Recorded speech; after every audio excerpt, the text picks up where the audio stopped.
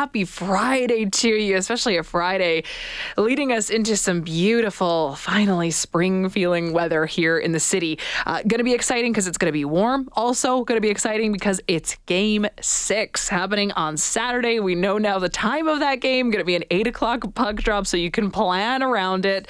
And it's going to be, obviously, a big chance for the Oilers to get that fourth win and then move on to the second round. So a lot of pressure on this one. We're talking about it right now with Cam Moon, who does play-by-play for the Edmonton Oilers, Oilers Radio Network, and is a panelist for Oilers Plus. Cam, good afternoon. How are you, my friend? Doing very well. How about you? I'm doing great. I'm so excited now to sort of get back into the playoff mindset. This break has felt like it's been too long. I'm ready to get back into it. This is a strange pace for playoffs right now. Like, let's go.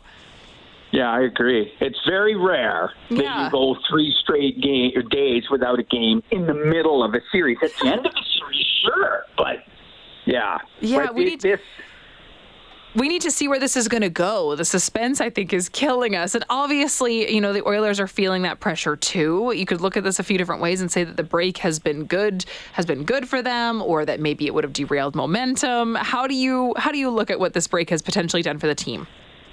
Well, I'd like to look at it glass half full. So I would say that it's beneficial in that for all the bumps and bruises that you have in a hard-fought previous 5 games, of which there would be significant on both sides of the ledger, it gives them an opportunity to reset. It also gives them an opportunity to recharge. The unfortunate part is Edmonton played extremely well in that last game in this series, and so well that you would have loved to have played like the next night. And I'm sure the players would have loved to have played the next night after the 6-3 win. So there's nothing you can do about it. It's the same for both teams. So it's not like somebody gets an advantage out of this, because I don't think they do.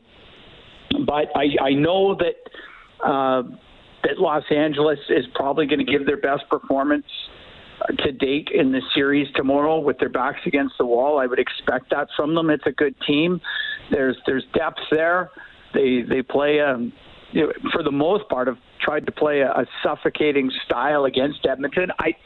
It's been at times effective, although I think Edmonton's carried the 5-on-5 play for the most part, and then the power play of the Oilers is unbelievable at 8-for-14, which is hard to even fathom that it's been that good. But I guess we'll see tomorrow night, but I would expect a full-out effort from the Kings being on the brink of elimination.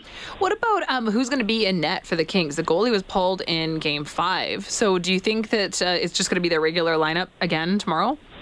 Yeah, I'd be stunned if Phoenix Copley, who mopped up the other night, gets the start. They traded for Jonas Korpisalo to be their guy, or at least compete for that. And he has been, and he's played very well in this series for the most part. I think that overtime goal that Zach Hyman scored, he'd probably like to have back, and it probably wasn't his best game in Game 5.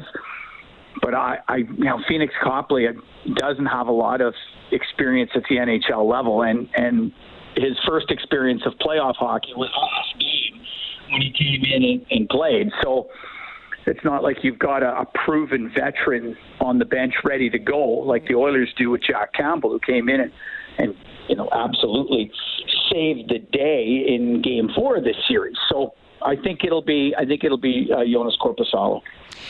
We just heard a clip from Brendan Escott. He played it when we just checked in and did sports a few minutes ago, hearing from Jay Woodcroft, and talking about the fact that this sounds like a really confident team. It feels like the Oilers feel, really secure going into Game 6. There's no reason to believe that we couldn't secure that win and then move on to round 2. That's what we're all hoping for. But there is still another opportunity, Cam. It doesn't all ride on tomorrow.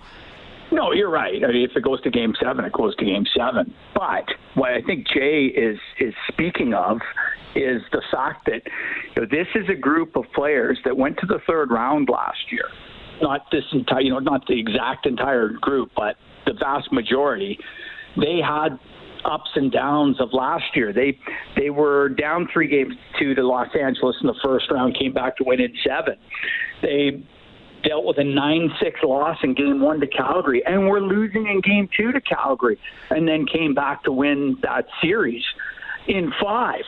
So the fact that this team has been through what they've been through the last couple of years, regular season and playoffs, and the fact that this isn't a team loaded with rookies that haven't been through the ups and downs, and I think there's a confidence in having the experience of this team, and knowing how good your opponent is. And the Kings, they went 2-2 in the regular season, and they're only up 3-2 in this series. So there's not a big difference between the two clubs. In fact, there was only, I think, 5 points separating the two clubs in the regular season. So, yeah, but I think what Jay means is this team has the benefit of the experience of these Stanley Cup playoff games. So.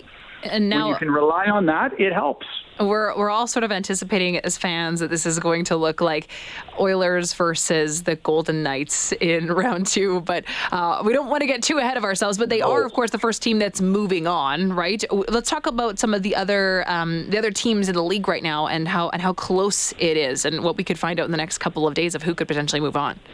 Oh, yeah, and we can find out some stuff tonight, too. So Boston's playing Florida. Boston's up 3-2 in that series. They've outplayed Florida, but Florida's been hanging around. So it's just going to be a little bit concerning, I would think, but I expect Boston to win. Dallas plays in Minnesota tonight, and that series has Dallas up 3-2. Anytime you got a guy like Jake Ottinger in goal, I think you've got a pretty good chance. My money would be on the Dallas Stars. Also tonight, Carolina taking on the Islanders. Carolina is a pretty heavy favorite in that series, but the Islanders are able to squeeze out a couple of wins. It'll be a raucous atmosphere on the island tonight. Carolina probably has the better squad. The one that has just stymied me is how good New Jersey's been. They were down 2-0 to the Rangers. Rangers looked all world in the first 2 games. And now the Rangers couldn't have looked worse as New Jersey's won 3 in a row. They got a young team. They're fast, and they're fun to watch. So that's been an interesting series. And tonight, Seattle's got an opportunity to take out Colorado, which to me is a significant upset, but good on Seattle. They've got 13 different players with at least a goal, and only a couple that have 2, and nobody that has more than that. So they've spread it out, and they've been good. Wow. Okay, lots to watch, Cam. Thank you so much for checking in. Really appreciate your time. Okay, thanks, Chelsea. Of course. Take care. Cam Moon does play-by-play for the Edmonton Oilers, Oilers Radio Network, and is, of course, a panelist for Oilers Plus, talking about Game 6 tomorrow.